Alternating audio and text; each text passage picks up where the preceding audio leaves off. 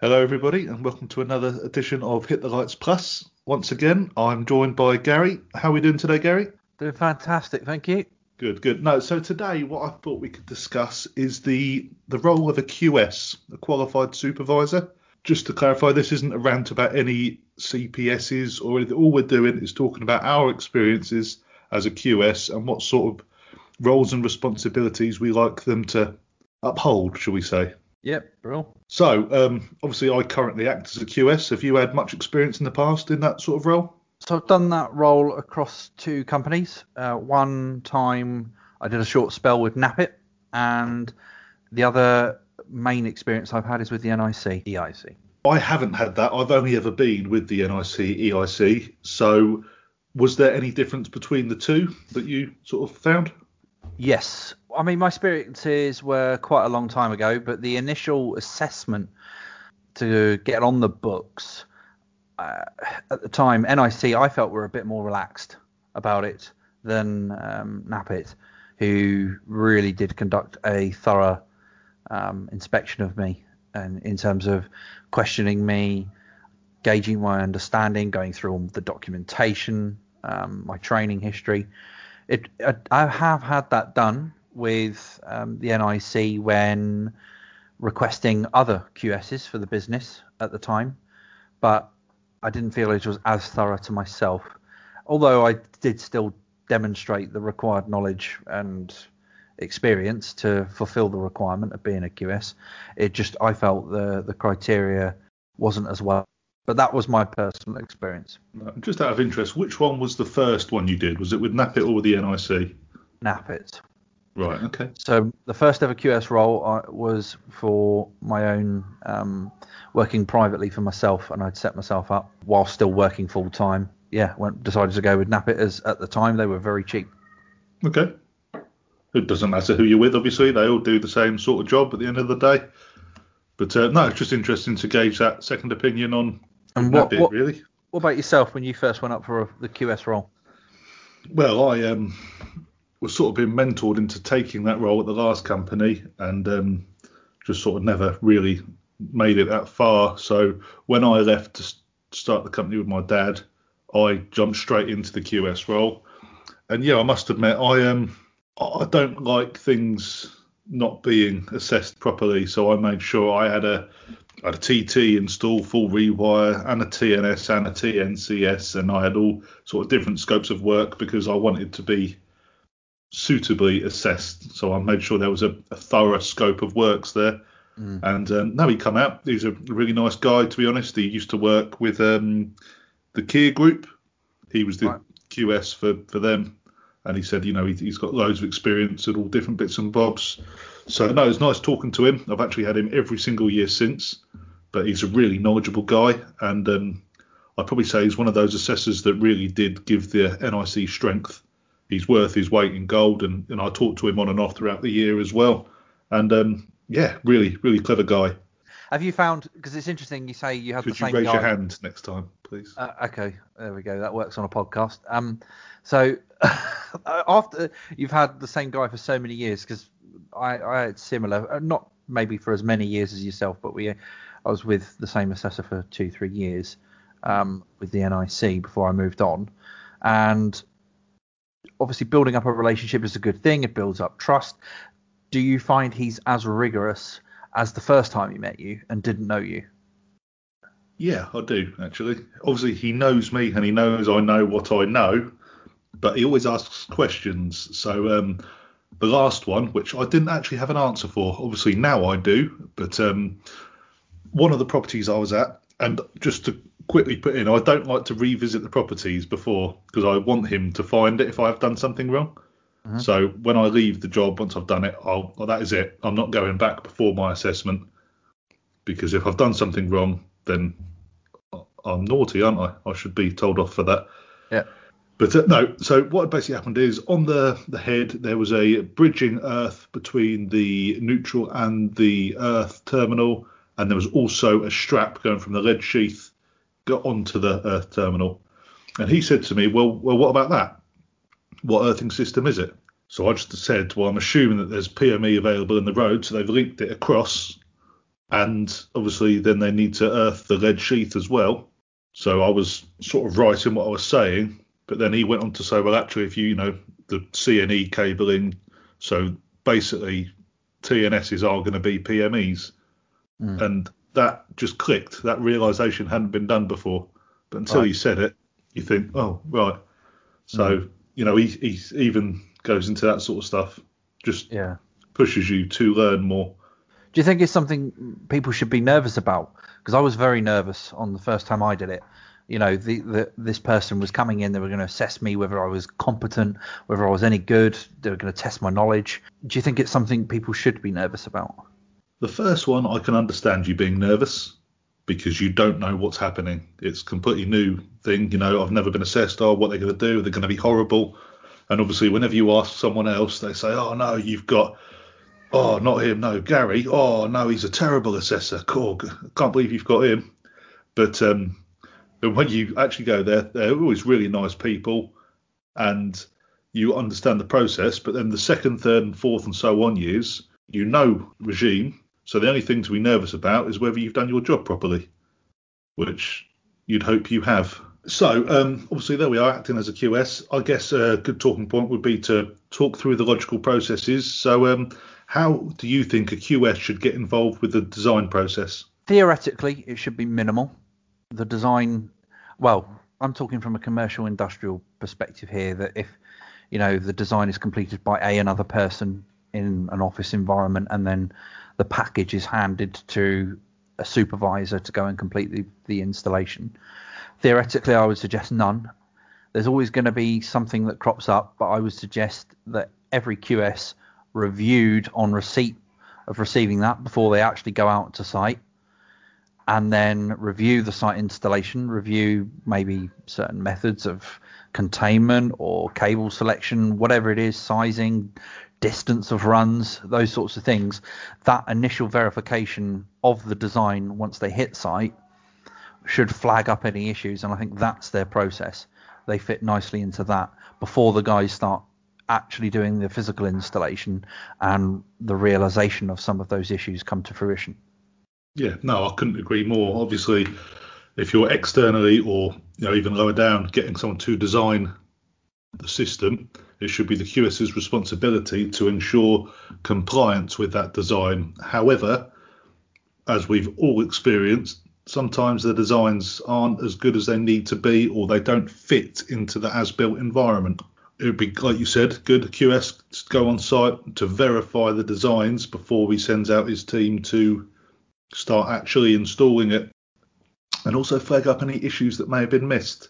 So if there's a specific earthing arrangement that's needed or a specific type of protection, has that been installed or designed to suit the install that is there? And obviously the big one is builders don't always build to what they should. Walls move and steels have to get changed. So sometimes a route isn't a route anymore.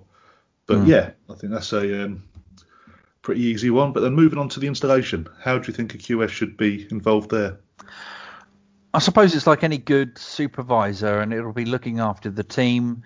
It'll be managing, their requirements, their installations, as well as looking after them personally and their development whilst doing it as well.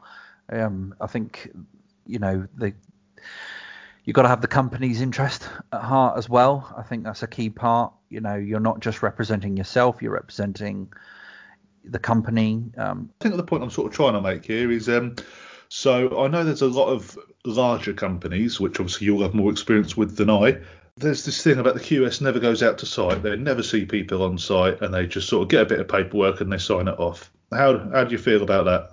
So the company I used to work for tended to manage it that way. So the QSs were the project managers, essentially, rather than the guys on site. It kind of worked. It worked quite well. The way I managed it for myself was that if I would complete site installation visits, so that would be at the beginning to set the scene for even the site supervisor.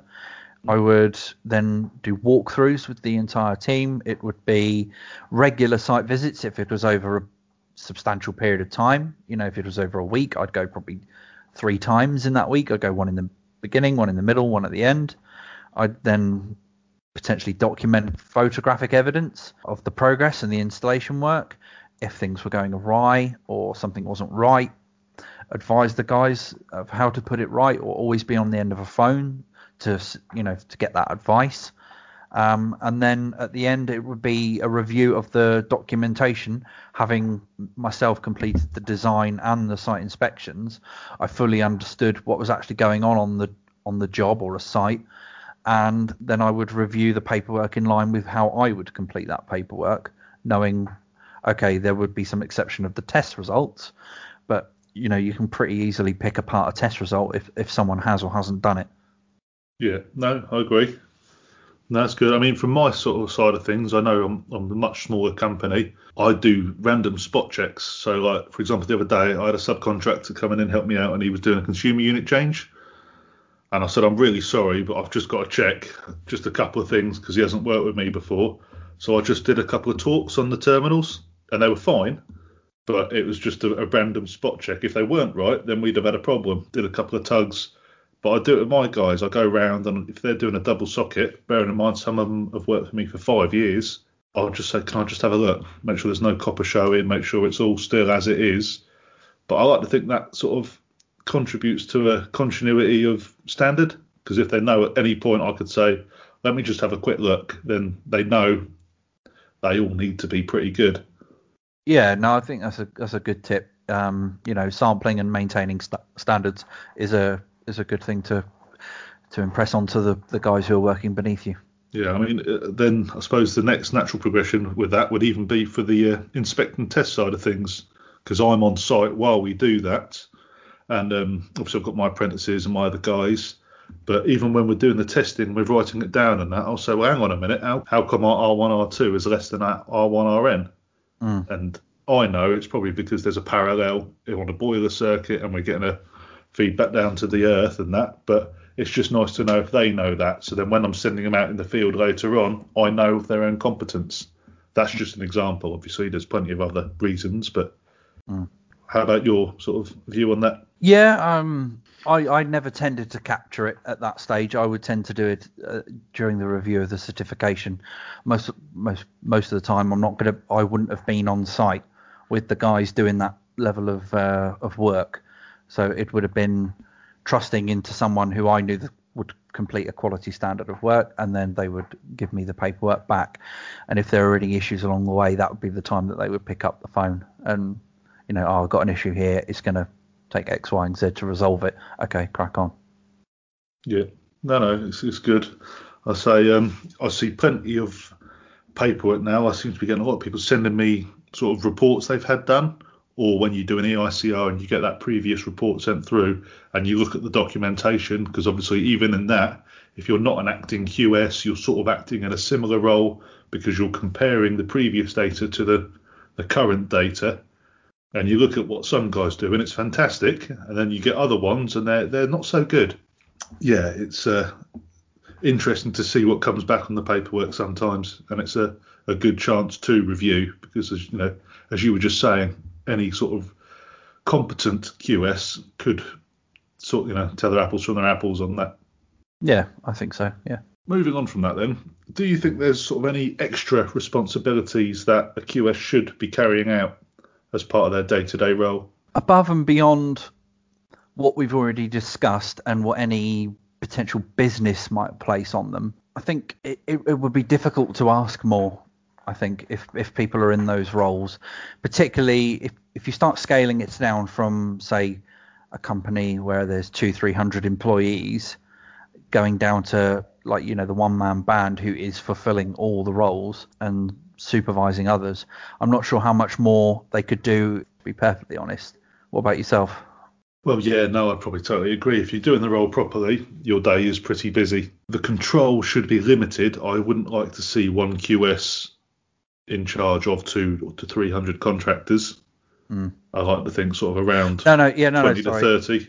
Yeah, I wasn't referring to a 1 to 200 sort of basis. It was more the fact that the responsibilities of a QS, no matter whether you're working amongst a group of 200 or in a one-man band, the responsibility is still the same.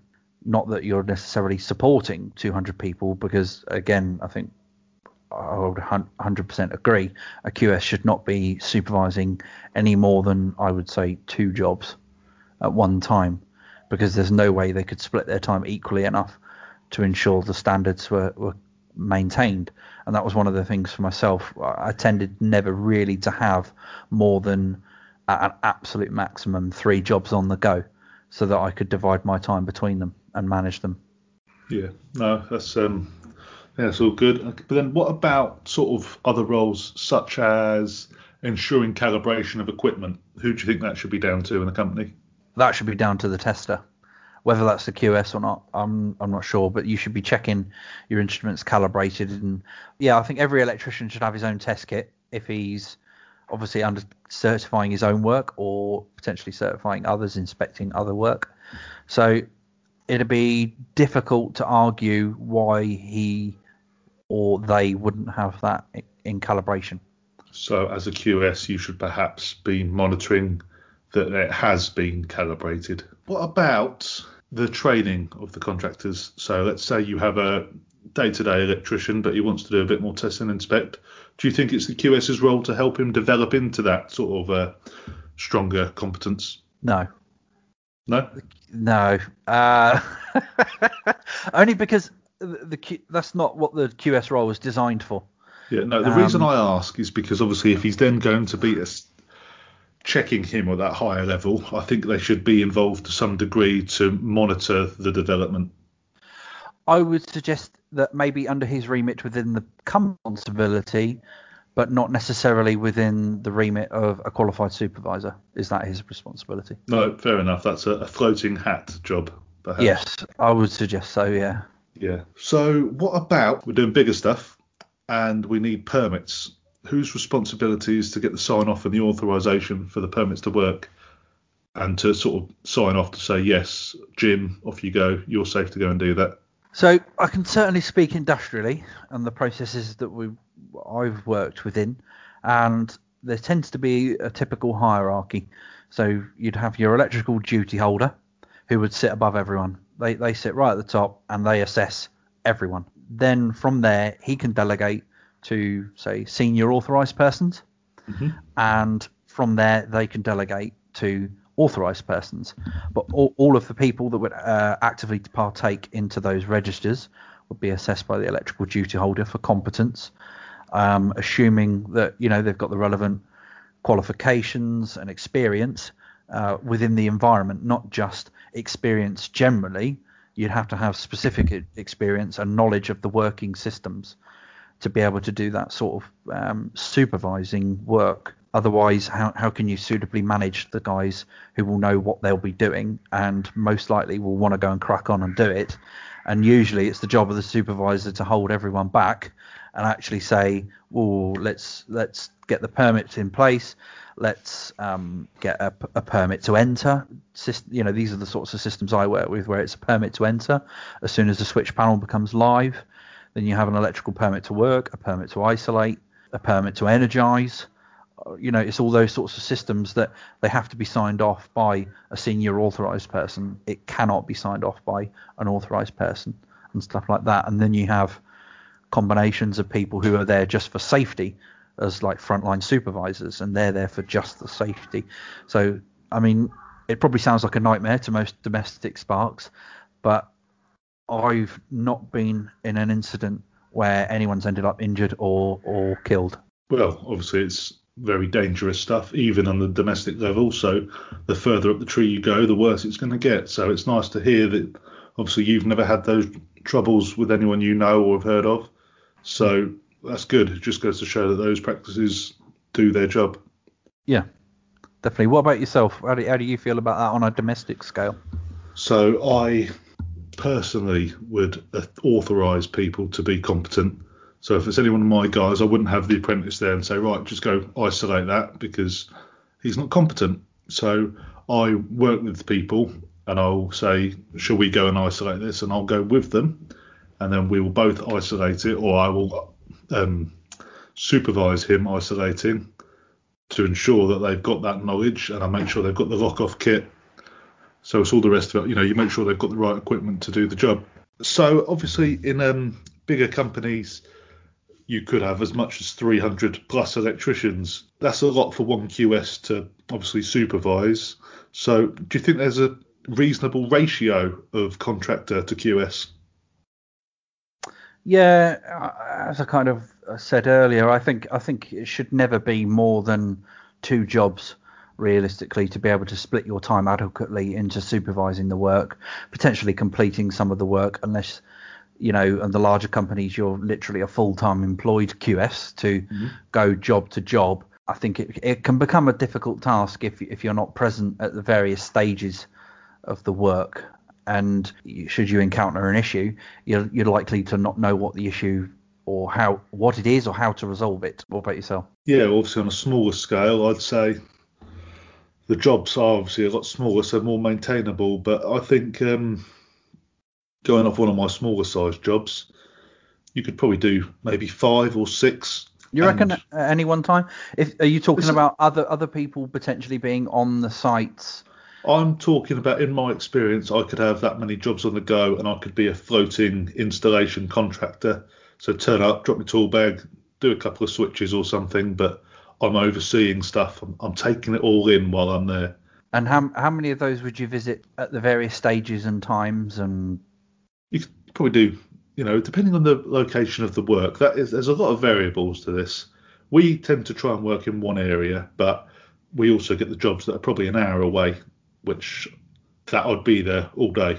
It's pointless driving around. But if I had 3 or 4 jobs in a small area, I could probably float between them, do a couple of hours at each throughout the day. Mm-hmm. And then if there's any more, I can go to another day. I don't think you'd have to be there every single day, but at least every other day on a job that sort of size in the role I've just discussed. And obviously on the bigger stuff where you'd want to be full time, you would literally want to walk around looking at what people are doing, ensuring compliance and quality. And it's probably a good point. Building control, if you're not registered with a competent person scheme, building control would be fulfilling this role. Have you ever experienced, I suppose you've always maybe have been with the CPS. I've always been with the CPS. It's a role I've always liked. I would really, really like to be that guy that goes round. Have you ever heard? I've never met many friends. Oh, nothing changed. No. I've never met one. I've never seen one. I've only building control I've dealt with has been very straightforward in terms of other installations, and they've never ever come out and visited. I've never experienced it firsthand, but I have heard about people just getting them. They turn up, a couple of tests, similar to a low-level quality EICR, and they just sign it off. It's basically third-party certification. They don't come in, they don't monitor, and I don't feel they fulfil the QS role. That's not why we're here. We're not ranting. No, but it's an important part that the QS role is not just with CPSs. No, it isn't. Yeah, you're fair to say that. There's obviously you can get the third party certification if you pay the fee that the council require, and they will supply you with a contractor who's capable of doing so. But I think, like every industry, you get your good and your bad. I haven't heard of a good, but they have to be out there. I've never heard a bloody good word. I haven't. I've never heard of a. I can only be truthful. I've never heard of someone say, apart from, he was cheap, he came out and signed it all off. But how do I know that? I've never seen a certificate provided by one. All I've heard is he come out, did a few tests, and he left. But there's no way he's verified the runs. There's no way he's complied with design criteria. And they said he was there for like an hour. So what can you do in an hour apart from have a quick chat? If I was doing that, I'd like to turn up. I'd like to have all the history, their accreditations, their certification, their qualification, their understanding, their experiences. I mean, that's an hour, at least 2 hours maybe. And that's before I did any work. I'd like to know about the contractor and their sort of ethics and values, their attitude towards work, if they've got a bit of OCD and all the rest of it, because then you can get a feel for the job, can't you? Yeah. No, I quite agree. It's like we say, we're not here to rant, but it's a key Well, you've started me off now. Well, we better end it there then. No. There's only one more I did have, which is obviously back to this ratio question. And I firmly believe that there should be a QS for the QSs. Oh, Jesus Christ. If you've got 20 QSs, have one bloke that monitors them all, because who's checking them? Who QSs the QSs? So I would argue the director has a responsibility to complete that under their director's responsibilities legally. There'll be, electricity at work. There'll be all of the other elements they have to comply with. So it will ultimately sit on their head as the business owner that if you're employed by, that if they aren't doing the checks and the checks, you can always go down the list. Who pleases the police, and then who pleases the police, the police. So don't get ridiculous. Yeah. I think the system of having a QS, if it's assessed and completed in the right manner, then it works well. I think we have to bestow a trust onto engineers and electricians to get the work completed and check that it's suitably compliant. Well, no, I completely agree with that, and really, I think that's probably a good way to end it. So, thank you very much.